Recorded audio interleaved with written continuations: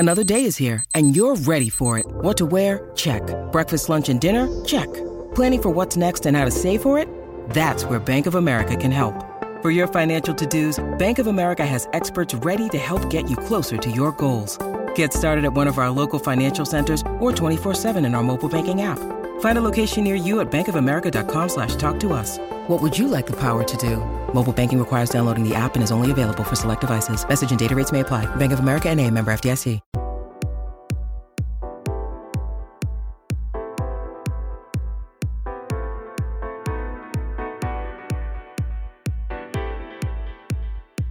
Hey guys, welcome to the next episode of the Challenger Tour podcast. Today I'm gonna talk to you about the 4 events that happened. I'm actually in Ismaning right now, but it's not gonna be until next week's episode when you get some content from here.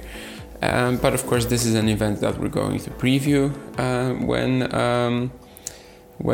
that time sort of comes around. But for now, let's just focus on what we had, and it was, as usual, a very exciting week. I mean, are there ever really non-exciting weeks on the Challenger Tour? Probably not, right? So yeah, let's head to Brest, which was the only Challenger 100. And actually we had a very surprising winner in Pedro Martinez. Pedro Martinez, he only had one pro final on hardcourts. It was an ITF event in Sharm el-Sheikh. So this is, well, the first reason why it's quite stunning that he won the title. Then the other thing is that, you know, in 2022 he had 0 wins indoors in 2 matches. This year he hadn't played yet. So yeah, just definitely unexpected. And he beat Benjamin Bonzi, who was actually my pick for the title. And I had a very good week in terms of the predictions. I actually got a point, but you're going to hear about it later. I didn't get it on Bonzi, but I think that was still a fine choice. And Pedro Martinez, who did he beat? On the way to the final, he beat Jaume Munar, and when he struggled against him, it never really felt like anything else than, okay, 2 Spanish clay courters playing each other in the first round. It's a dogfight. I mean, what else are you gonna get? Actually, he then beat Albot, Pirosh, and then scores the 2 shocking wins over Lestienne and Bonzi. So absolutely well done to Pedro Martinez. And this is a guy who, when he was in his prime, when he was 40th in the world, he actually had a very serious forehand, and he was also a threat on hard courts at the ATP level. So it's not that shocking. He's definitely better indoors than what we sort of gave him credit for.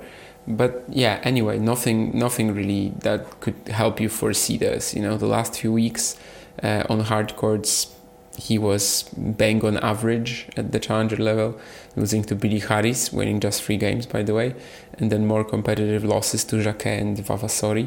So this is still quite shocking. And some matches here, the way he was hitting his forehand, it was really vintage Pedro Martinez. And it feels weird to say that, because vintage Pedro Martinez, that would have to be like 2021, maybe very early 2022. So it's not that long ago, but definitely that sort of forehand, that sort of imposing game has been gone. And but yeah, this was truly stunning, and definitely a run that I didn't expect given what surface we were playing on. Then Benjamin Bonzi was the final. As I said, he was the finalist. He was my pick for the title. He did well, although in the second round against Calvin Emery, he basically should have gone out. He was 4-6, 2-4, love 40 down. So this was yet another match that Emery has a chance to beat a great player, and he loses and he chokes. It happens to him, we know that. And then Bonzi beats Ferry and Gaston. So I was pretty certain that I was going to be looking at a title winner, as he played Martinez in the final. But it turns out that Bonzi was maybe a little off color. He had treatment on his shoulder. But I still don't want to take any credit from Martinez. Bonzi actually mounted a great comeback in the second set, but the sort of final nail in the coffin was Martinez winning 10 of the last 11 points to break back and then win the tiebreak 7-1. So that was pretty astonishing from the Spaniard. And well, Bonzi still had his moments in the final, but I feel like, looking at it from that perspective of he played Martinez in an indoor challenger final, he will be a bit disappointed to lose, because after all, that should be his kingdom. But yeah, this was Bonzi's fourth final, and actually he's had 2 on the ATP Tour this year and 2 on the ATP Challenger Tour. Still yet to win one though. And the semi-finalists, 2 more Frenchmen. Constant Lestienne, he beat Virtanen in that very high-profile opening round. After he demolished Droguet in the quarters, honestly, I thought that he might be... Well, I also thought that he will be beating Martinez, basically with every round. It was like, okay, so this guy now has to beat Pedro Martinez. And actually they didn't. Kudos to him. And Lestienne actually lost to him in the semis, so... A good run, but maybe if he looks at it like Bonzi, I should be beating this guy indoors, but you're not, and he actually played very well. And Hugo Gaston was the other semi-finalist. Probably has some things to regret in the semis against Bonzi, but still a decent run. The way he sort of very cleanly dispatched Blancano, Cazot, Zapieri maybe less cleanly, but still fairly comfortably. I think that's something great for him. He's a guy that likes to make it tougher than it should be. So in this case, he didn't. Loses a tight 3-setter to Bonzi. Nothing wrong about that, obviously. And when it comes to the doubles in Brest, we had Yuki Bambri and Julian Cash beating Robert Galloway and Albano Olivetti. So that's for Bambri and Cash, that this was actually their second appearance. And the first one was just last week. Well, depending on where you're listening, when you're listening to this, so before Brest, and it was an ATP 250 in Stockholm where they made the final. So a very good start to this partnership. If it's gonna last, if they're gonna play any more with each other, but they certainly did very well in these 2 events, winning 3 super tiebreakers in a row to prevail in Brest, which had a sick doubles field for sure, the event, and then there were also 2 Challenger 75s, actually none of them in Europe, one in Curitiba and one in Playford. Let's get to Playford, which was actually super exciting, and we got the rematch of the Shenzhen final from last week between James Duckworth and Coleman Wong, which I think is somewhat remarkable, because they had to travel so many miles between China and Australia. So I definitely wasn't expecting that. James Duckworth maybe, but Coleman Wong. And James Duckworth beat him 7-5, 7-5. So a very different final to what we got in Shenzhen, because in Shenzhen Coleman Wong was desperately fighting to avoid getting double bageled. He basically had to save 3 match points in a row to avoid getting double bageled. Whereas here it was just a normal competitive match actually, and Duckworth ended up winning the title, beating Uchida, Sekulic, Moriya, Hijikata and Wong. A bit of an, I can't really say like a revenge story, because he actually beat Sekulic earlier this year, but there was a huge classic in Bernie between them. Hijikata, he lost to him in Playford last year, so there's a revenge story. And just an impressive effort from Duckworth to go back-to-back. 14th Challenger title, of course 13th in Shenzhen, 14th in Playford.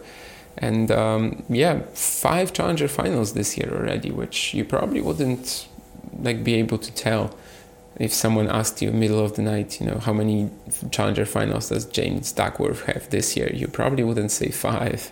You'd probably say 2 or 3. But that's also because he's been playing 4 of them. Well, 3 of them have come in 2 of them have come in Australia, 2 of them in Asia, and 1 of them in Mexico. So he has been playing, not in Europe, not in the sort of main strongest challenger zone, but at the same time, that's what he does usually. Of course, that also fits him geographically, and he has been doing very well. Even though until the last couple of weeks, it didn't really feel like it. I still felt like this is a bit of a step backwards for Duckworth, and that of course until he won Shenzhen and Playford. Now it's not anymore. And speaking of Coleman Wong, the 19-year-old, what a breakthrough he had the past couple of weeks. And Shenzhen, you could probably say that, okay, so he played 1 good match against Atmane, he's had to save match points against Huang, he got a walkover from Kovacevic, and then he gets destroyed by Duckworth. But what he didn't play for, Kokinaki's win, okay, retirement. But he played extremely well in that one, up until Tanasi withdrew due to sickness. Schoolgate, he beats him in a thriller of 3 tiebreaks, and then he beats Taro Daniel. That was a sick win from Coleman Wong. And the relentless aggression, the great serving, the way he just crushes every forehand and always tries to go forward. It's a breathtaking game to watch when it's on, but it also can not work out, like against Duckworth in the Shenzhen final, right? But in Playford, he actually played a very good match against the Australian, so yeah, not much to regret there. But to get 2 top 100 wins in one event for him at this stage, it's really fantastic. And I said it last time that I sort of, seeing him, I sort of wonder if that's how people perceived Watanuki. And right now, after this week, I would say, yeah, probably. I mean, the ball striking talent is just unbelievable, and we'll see where he goes from here. It's also quite weird for me because, when I watched him in the juniors, he was not an exciting prospect whatsoever. At least he didn't seem like it. But now, he just plays this balls to the wall style and makes it work. And you need a lot of talent to do that. And the semi-finalists, very high profile. Taro Daniel, Rinki Hijikata. Hijikata lost to Duckworth. He was, of course, he won the Burney Challenger earlier this year, which was the only Australian one that we got before Playford. And he basically dominated his first 3 rounds, then lost to Duckworth, which is absolutely fine, of course. I think, Rinki Hijikata at number 70 in the rankings is definitely a bit overranked. But, to his credit, he did pretty well this week. And, just lost a tight one to Duckworth. This has been an exciting rivalry between them, playing in a lot of these Australian events. Since Playford last year, basically, they've played 4 times. And Hijikata actually led 3-0, so it's good for Duckworth to finally get a win against him, even though he did beat him 5 years ago. But, that was a very different Hijikata back then. And Taro Daniel was the other semi-finalist, and he was actually my pick for the title. So for a while, I also thought that I had it. He was blasting, not blasting because it's like with his style, I can't exactly call it blasting, but yeah, he was just making his way through guys like Litu or Shimizu without any issues. But then he loses to Coleman Wong, and to be honest, he definitely could have played that one more aggressively with more guts. Just try to throw off Wong in any way, which he didn't. He really did not do that whatsoever. He basically fed the Hong Kong native the ball and said, okay, let's see what you do with it. And he did wonders. But as a sort of a whole performance of Taro Daniel, probably a little disappointed that he lost to Wong. I think he will be, but he has a chance to make up for it in Sydney. And maybe I will pick him again, who knows. But yeah, he just fell to a phenomenal performance from a very talented youngster. And then in the doubles, we had Segerman and Trhatz. Ryan Segerman, Patrick Trhatz, honestly a pairing that I'm not really that familiar with. But this year, they are 35-1 together. And that includes 9 ITF titles. They are literally, they never lost in an ITF match so far. They have only played 6 at the challenger level. Yeah, that's a lot. Not gonna lie. Oh, sorry, 6. 4 at the challenger level. I was planning to say. Yeah, so they've won 9 ITFs, 4 matches each, and they've also now won the Playford Challenger, beating Hijikata and Kiger, and also Noguchi Weber and Elise Schoolgate. So what around these two are at, and they are actually already in the top 400 in the doubles rankings. The only match they lost was in the Charleston Challenger, where they lost to Schoolgate and Walton in 3 sets. And let's get to Curitiba then, which actually is probably going to be a bit of a shorter segment here. And that's for a reason, but I'm going to get to it in a second. Hugo Dellien won his 10th challenger title over Oliver Crawford. So interesting for Crawford to disappear off planet Earth after Charleston for 3 weeks and then come back and make another final. But anyway, Hugo Dellien, he had this very good start to the season, right? After coming back after his injury, where we thought that, okay, so this is the Hugo Dellien of 2022 all over again. But then a terrible losing streak, generally not doing all that well. But on the altitude clay courts in Curitiba, he did manage to pull it off. However, I cannot tell you how he won the semis and the final, because that's what I was referring to. Curitiba just had horrible weather all weekend, basically, and even during the weekdays. Also, there were a few instances where they had to move a few matches indoors. That I'm going to get to that later. But anyway, with Dellien, the only matches that we actually saw for him was round 1, round 2 and quarterfinals, because on Sunday Curitiba played the semis and the finals, both indoors, no streaming. It seems like a wonderful physical effort though, 5.5 hours beating Andreozzi and Crawford, even though Crawford had a much shorter semi. And the last the deciding set against Crawford was extremely wild. It was 5-2 up for Dellien, 2 match points, then 2 more match points at like 6-5, and then he wins it in the tiebreak. So yeah, mostly seems like an extremely good physical effort. That's what we can get from the stats, right? A person who was there on commented on my Twitter, who was there, watching the indoor match live, and said that it was beautiful and that easily could have been in the poll of Challenger Match of the Week poll that I put out.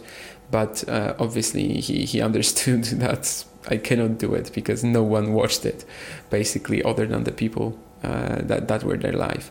Always a shame when we get these challengers where they cannot organize the streaming, but if they go indoors. But well, it is what it is. That we cannot really do anything about it. And Oliver Crawford, yeah, as I said, wonderful for him to follow up that Charleston run, even though it's 3 weeks later, follow up that Charleston run with another final. Well, even 4 weeks later, I guess, if you look at it like that. I mean, between one final to another. He beat Juan Bautista Torres, and that's where we start a wild sort of pathway through the draw, because he was the only round 2 winner who had to finish his match indoors. He was the only quarter-final winner who had to finish his match indoors, and then of course the semis and the final, they were both indoors as well. I was actually very surprised that he didn't defeat Dellien, because I just figured Crawford played Darderi for an hour, Dellien played Andreozzi for 2.5. I think there's a clear disparity, especially given that the final has to start in just a few hours after that. But eventually Crawford actually didn't beat Dellien, so he is now 0-2 in Challenger finals.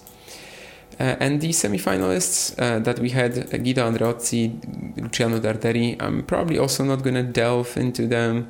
Andreozzi, we figured that he's probably going to be pretty good on altitude here. He beat Buruchaga, Ugo Carabelli, Clear Jr., and lost to Dellien in 3 sets.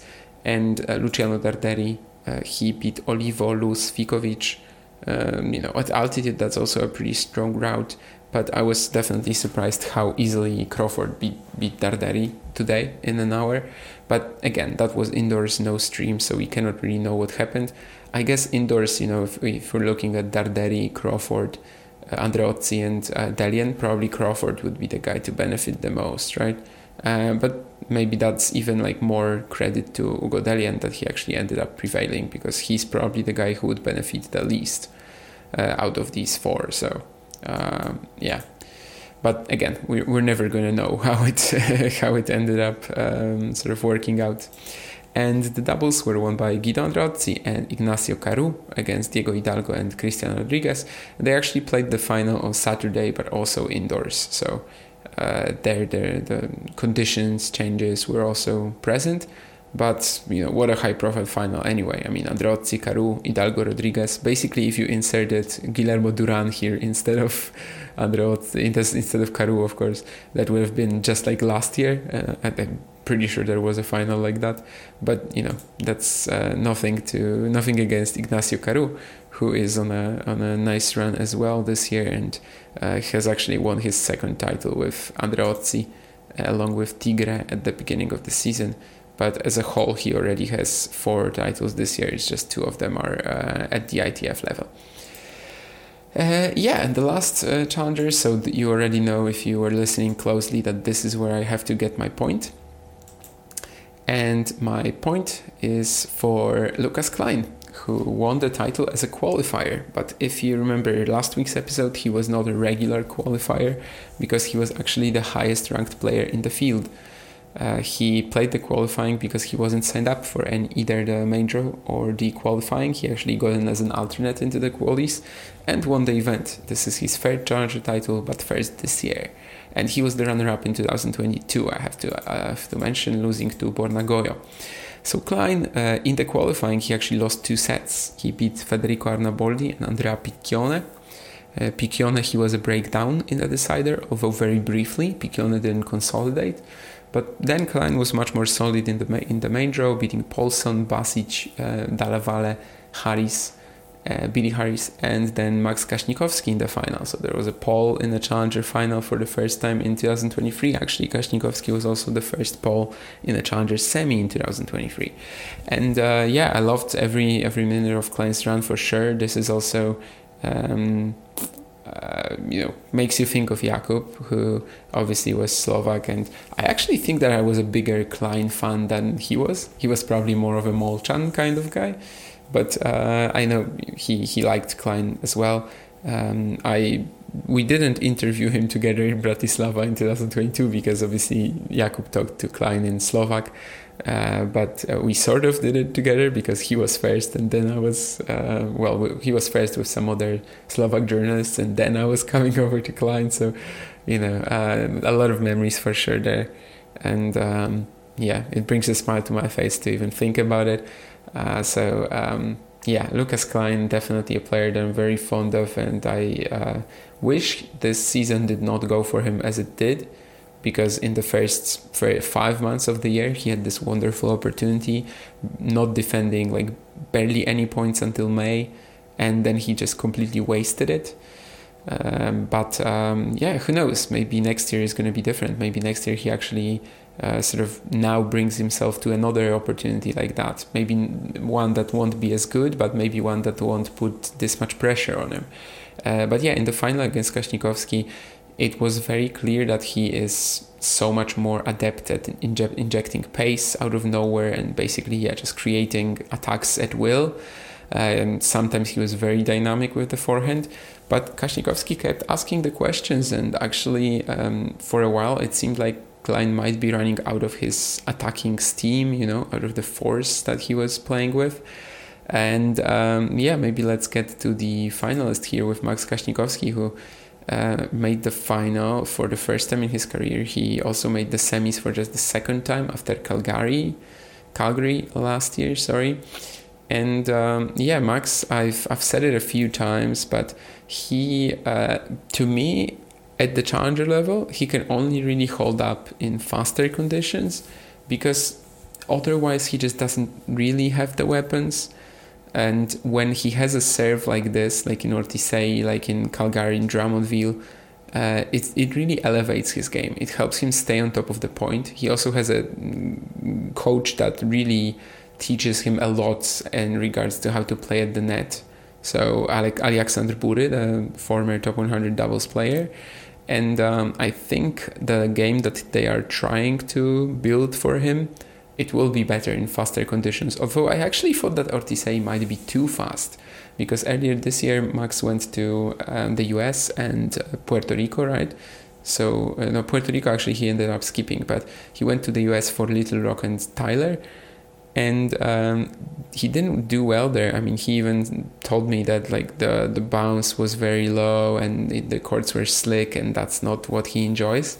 And I agreed with that. I actually thought that Ortisei might be a bit too fast, but it wasn't. He beat Oncleo, he beat Hertz, he beat Borg, he beat Gaio. And yeah, these conditions just really help him to execute the game plan that he's trying to execute, and one that I think further down the line he sort of has to execute if he's going to like fully make it at the challenger level. I don't think this will bring him to Australia because he's still dropping these Canada points, and he's going there, so he might save them, but it's going to be hard to outperform them. Anyway, he was really forcing Klein to come up with the goods in the final. He was a lot more steady. He had a beautiful shot at 5-4 in the third set tiebreaker to set up double match point. But then the Klein forehand, the shot that can break down, it's a pretty complicated motion, long backswing. It actually didn't under pressure. Klein performed this great volley action at 4-6. Then Max gave him a bit of a cheap error for 6-all. Well, it wasn't that cheap, but still, maybe you can blame this one on him. But this was anyway a great run for the Pole, and I think by the time we got to the final, I honestly was going to be satisfied with either winner. I like Klein's game a lot, and Max, of course, is a I've gotten to meet him privately as well, and then he's a very nice person. So other than the fact that he's Polish, I definitely have reasons to root for him.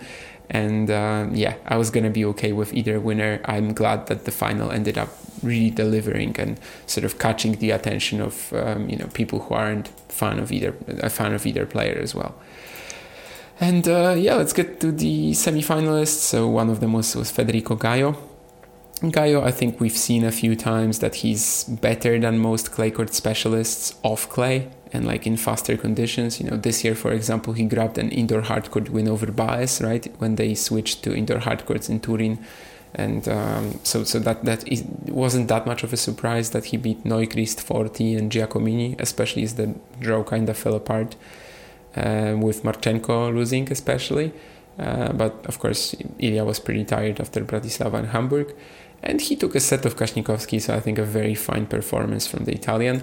One that deserves a lot of credit, though, is Billy Harris, and he's making a serious case for being among the Australian Open qualifying field, because in October he's currently 15-3. That includes a quarterfinal in Alicante, quarterfinal in Malaga. Keep in mind that he beat Bautista Agut there, number 40 in the world back then. Also a semi in Hamburg, semi in Ortisei, and he's now playing Bergamo qualies. So the form that Billy Harris is in now is really ridiculous. But actually, even a couple of months ago, I remember thinking 290 career high. No, that's just plainly wrong. And he easily could be playing Grand Slam qualifying now in terms of his level. So we'll see if he manages to get there, and I actually hope he will, because October has been fantastic from him, and he's gonna play Basilashvili in the final qualies round in Bergamo, so that's an exciting matchup tomorrow if anyone wants to watch that. And when it comes to the doubles in Ortisei, of course I mentioned that Klein got me the point. I was thinking of going for Layal, and I'm glad I didn't, but I went with the risky qualifying option, and it managed to pay off. And actually the doubles were won by Andrew Paulson and Patrick Rickel. I have to say that Andrew Paulson is just ridiculous in doubles recently. I mean, he's getting closer and closer to the top 100, and basically in the past 6 challengers that he played, he's won 5 titles. 2 of them with Noza, 1 of them with Sachko, 1 with Wbęcki, 1 with Rickel. And I also have to say that Patrick Rickel, I was very disappointed that he lost in the qualifying in the singles, because it felt to me like he could have a run. But he got into this very serve-oriented matchup against Hynek Barton, and he actually had 13 breakpoints, only took 2 of them, whereas Barton actually didn't have any breakpoints until the very last game. And ended up winning. But Rickel, Paulson, definitely a huge serving pair. And in Ortisei, that of course matters quite a lot. They beat Maximilian Neuchrist and Jakob Pohl in the final. And also, let's get to the match and upset of the week before we get to the previews. I put out the poll as usual, and currently leading is Kasnikowski-Klein. However, I am wondering whether I shouldn't go for a Coleman-Wong match. I just don't know if Skulkate or Taro Daniel, because, I think Kasnikowski-Klein is leading in the poll for two reasons mostly. One of them, it's a final. People are always very likely to vote for the finals, I see. And also, simply more people watched it because Wong, Daniel, Wong, Skulkate, for the European time zone, sometimes even for the American time zone, these slots aren't great, right? So I understand why it's like that. However, just to sort of make at least the 5 listeners here remember that Coleman Wong did have some outrageous thrillers this week, I'm gonna pick the match against Taro Daniel, as I think seeing him against a player like that, just still completely blasting away and ripping every shot, and the drama that was there in the third set, I think that was really, really enjoyable. But yeah, Kasnikowski-Klein, deserved to be a final and deserves to be among the top 3. It's just been a very strong week for high quality thrillers on the Challenger Tour, because you have the 2 Wong matches. I also think that Kazuo Nakashima was exceptional in Brest, and I also included it in the poll. It's actually in the 2nd spot right now. But as I said, I think the lack of votes for Wong against Daniel or Wong versus Skulkate, it's mostly the time zones, and also the fact that there are 2 matches of his, and they are sort of similar, although very different play styles, because Wong Skulkate is just, both guys are firing away, whereas Wong Daniel is more of a classic clash of styles, I guess.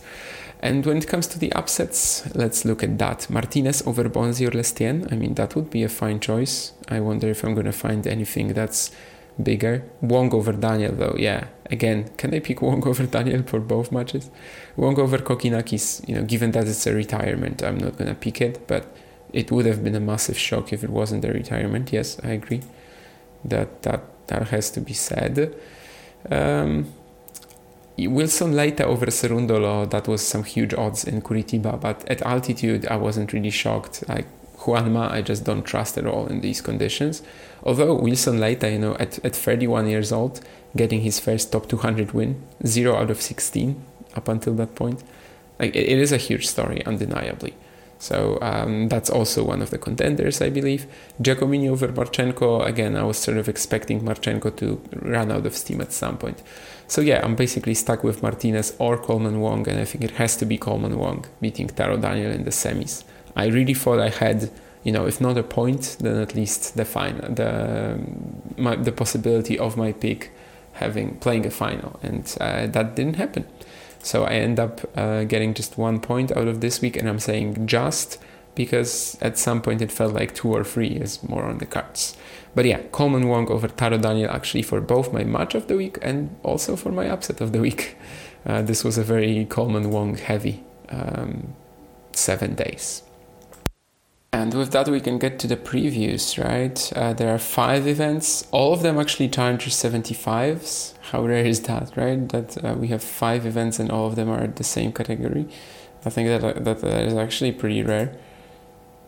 So let's start with Ismaning, where I am right now, as I've already told you.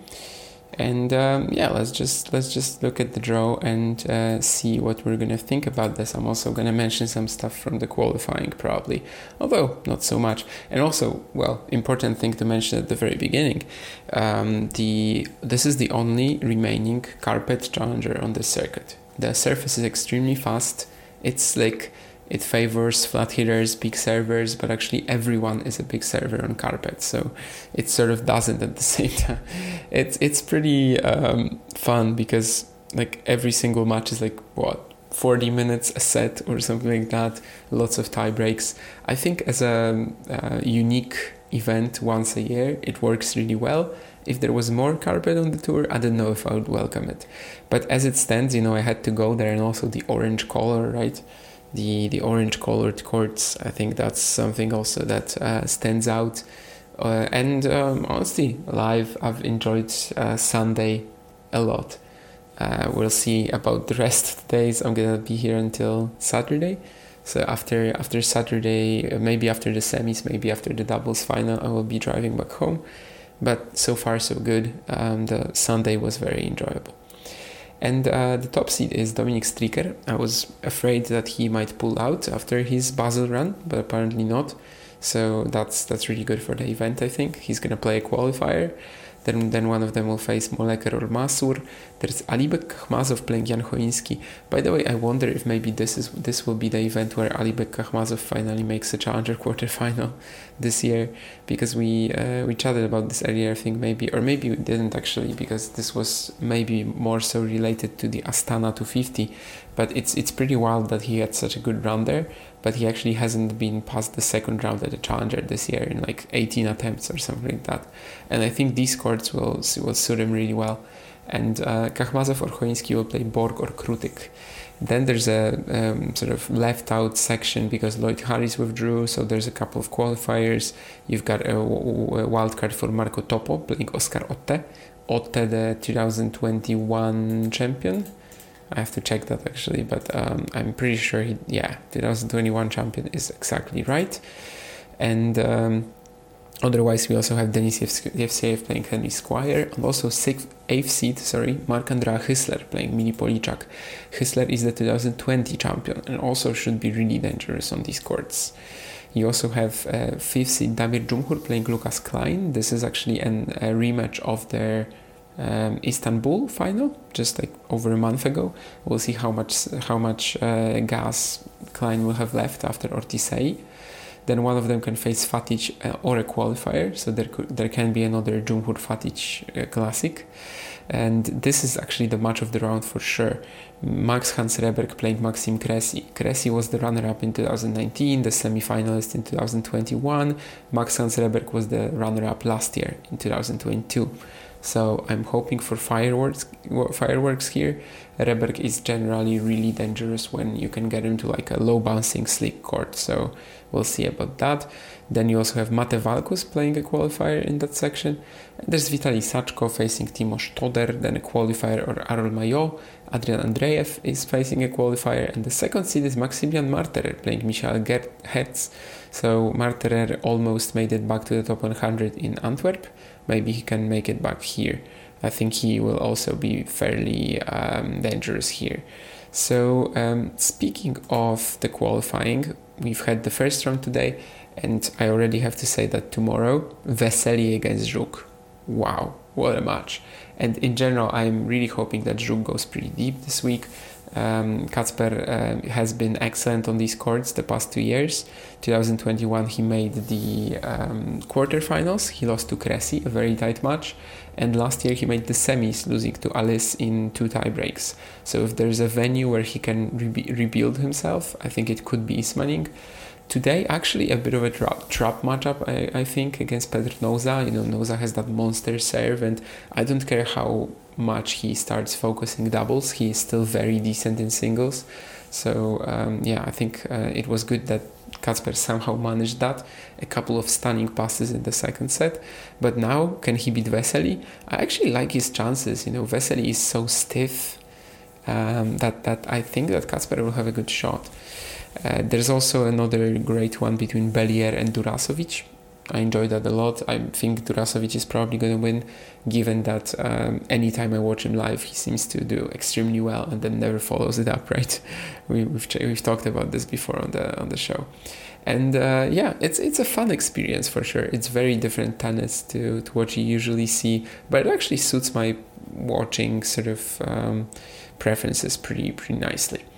Basically really hoping for Kacper to pull through tomorrow. Am I excited to watch someone in the doubles? Out of Poles, there's just Szymon Walków playing with Neil Oberleitner. I'm going to watch his matches for sure. We watched Kacper's match today for a moment, although, Szymon was only there for like a few games. Otherwise, Aysam Ulhak Qureshi, Petros Tsitsipas, that's a pretty legendary pairing, you have to say. Andre Begeman, I haven't seen him in a while. And that's probably it, more or less, in terms of what I want to see here in doubles. So who's going to win this in singles? Who's my pick to claim the title? Let me think about that. Striker, I don't know. I don't know if I trust him. Cressy plays Reberg in the opening round, and that's extremely tough. If Klein didn't have Ortisei, I maybe would have been thinking about him. I'm not going for Żuk out of the qualies now. Hüsler has been really out of form. I don't know if Otte even beats Topo. Let's try Maximilian Marterer then. He is in maybe a bit of an easier section. I'm gonna try Maximilian Marterer. I don't know if this is actually gonna happen and if these courts are even that good for him, honestly. But yeah, I think I'm gonna try that. I think he won a Kental in the past, so he should be good on carpet. I don't think this will be an issue for him really. So yeah, I'm gonna try Maximilian Marterer to win and to return to the top 100 for the first time in 4 years or something like that, maybe 3 years.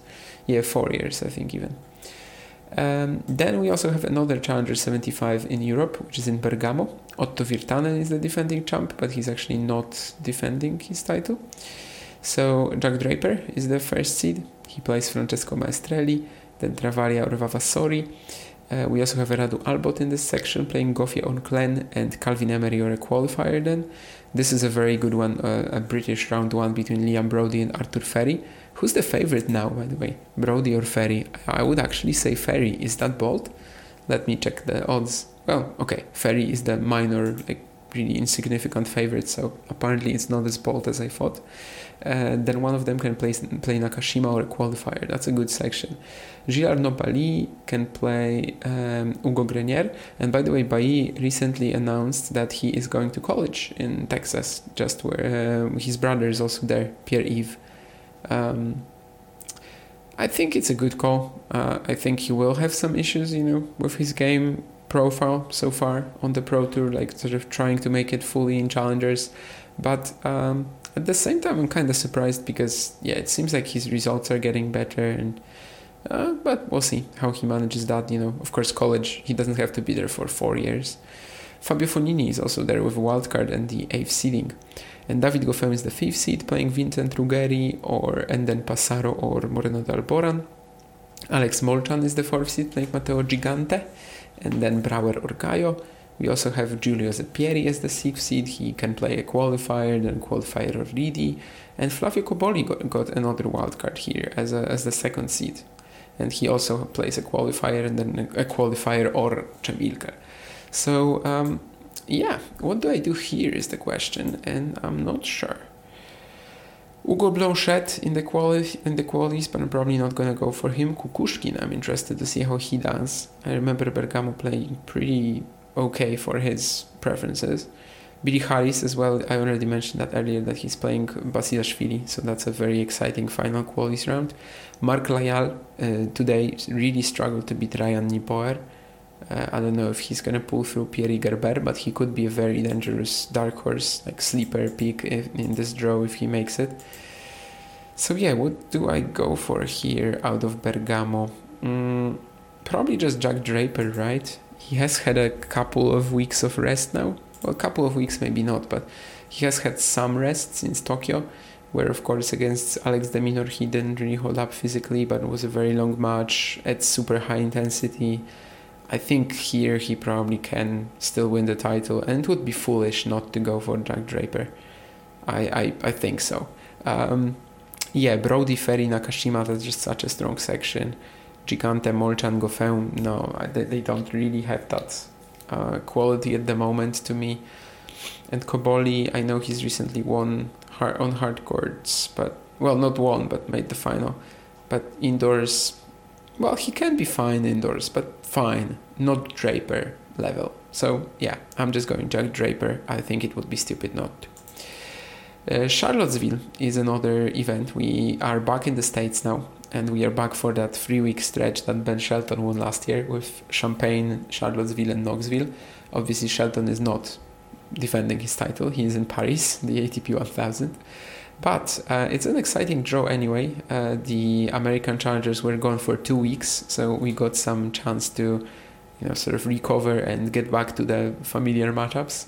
But actually, they're not as familiar this time. Michael Moe plays Steve Johnson in the first round. That's a blockbuster right there. then Richard or McHugh, and this is huge. Riley Opelka is coming back. He was gone since Washington 2022, and actually he hasn't played the Challenger since Dallas 2019, so over 4 years. And he's going to play Tennis Sandgren already in the opening round. And then one of them will face a qualifier. Benoit Paire comes over to the States, and he plays a qualifier, then Gerhor a qualifier. Bernie Tomic plays Emilio Nava, that's a huge one in the opener as well. Then Kruger a qualifier. Adam Walton is back in the States, of course, playing a qualifier. Then Tyson Kwiatkowski or Baby Zhukaev. Just a couple of weeks ago, by the way, we had a 15K final between Tomic and Kwiatkowski. That's pretty huge, but no stream. It was in Las Vegas. Kwiatkowski plays Zhukaev, as I said. Elliot Spitziri, the number one college player, plays Nino Serdarusic. And then Martin Dam, Zachary Svajda. That's a big one. I mean, Dam after that run in Bratislava. And then Svajda, of course, on a fantastic run himself.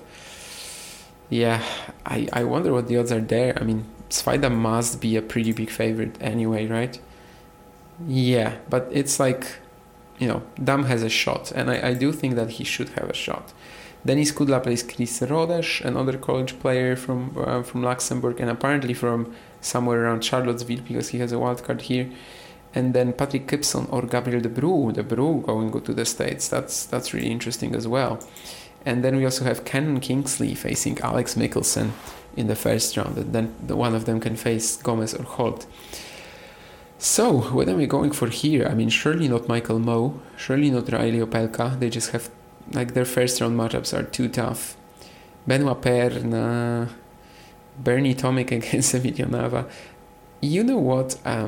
Earlier this month, like a month ago, I said that I'm just gonna keep going Alex Michelsen because I think until the end of the year he eventually wins one. I'm not so sure anymore.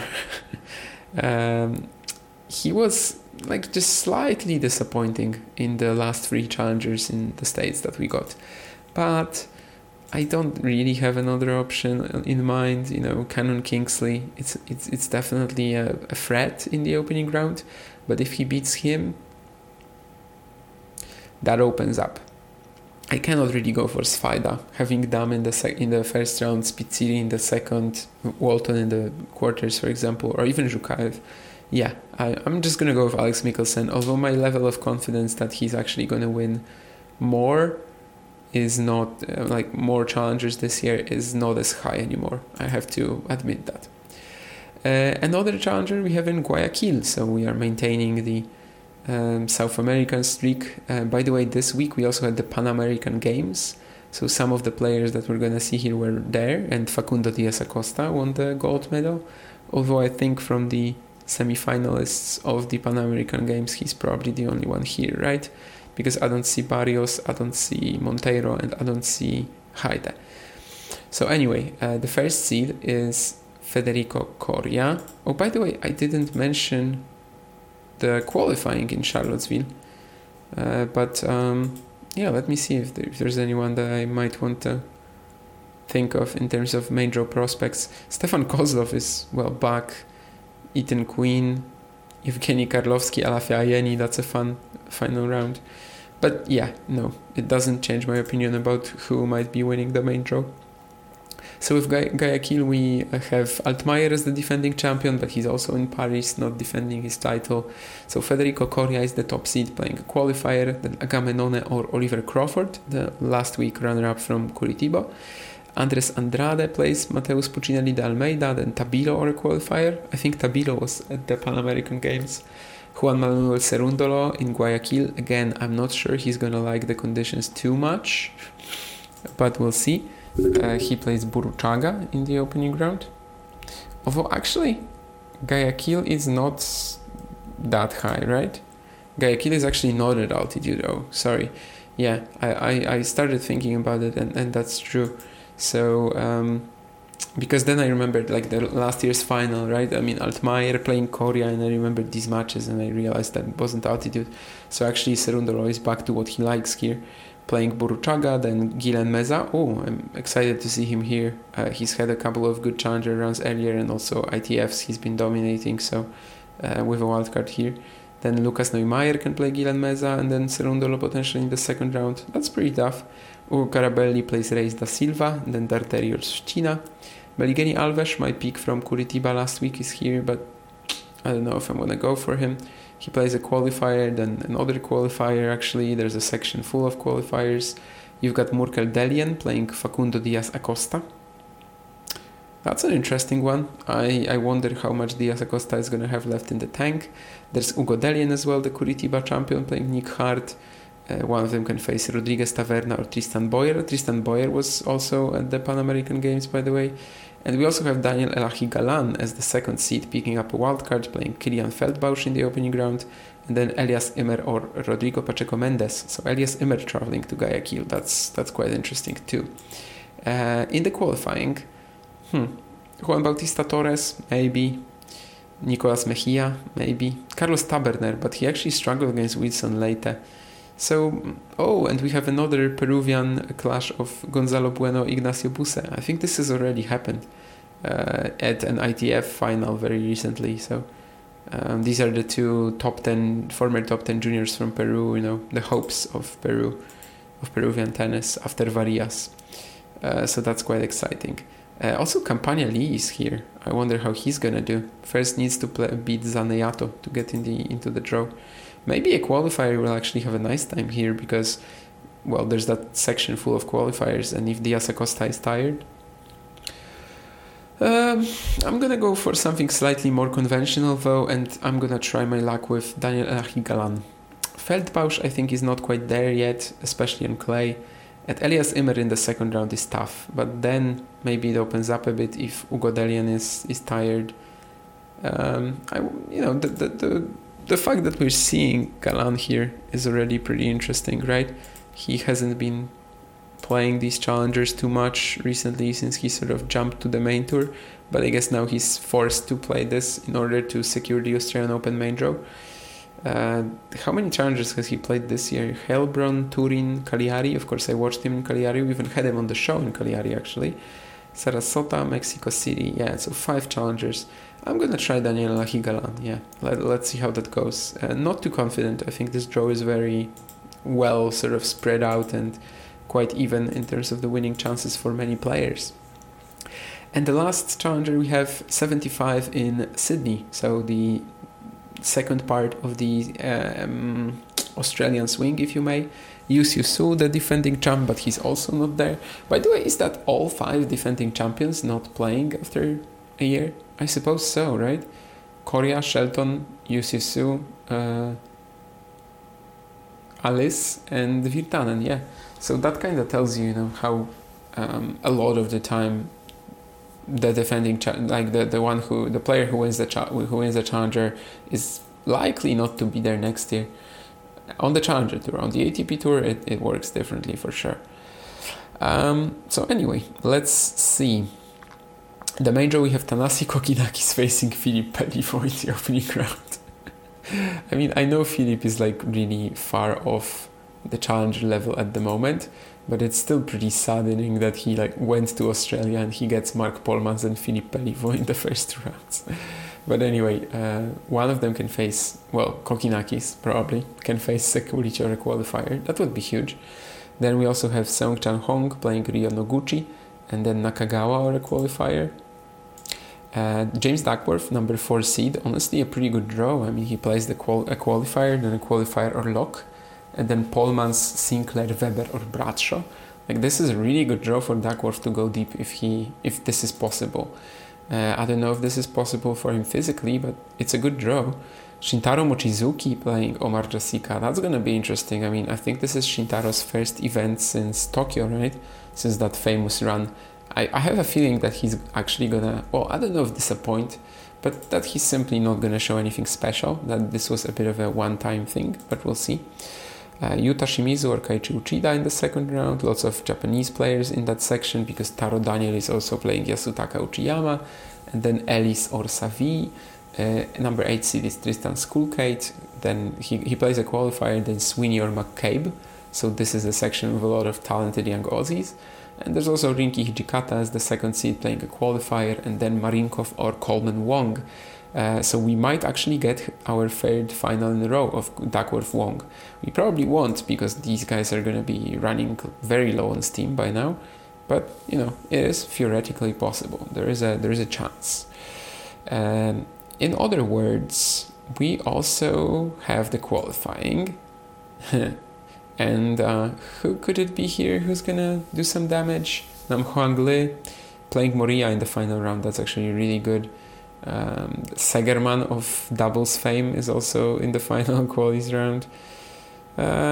Yeah, but I don't think anyone will be really that dangerous. As usually with this these Australian challengers, like the top seeds are strong, but the actual depth of the field isn't fully there.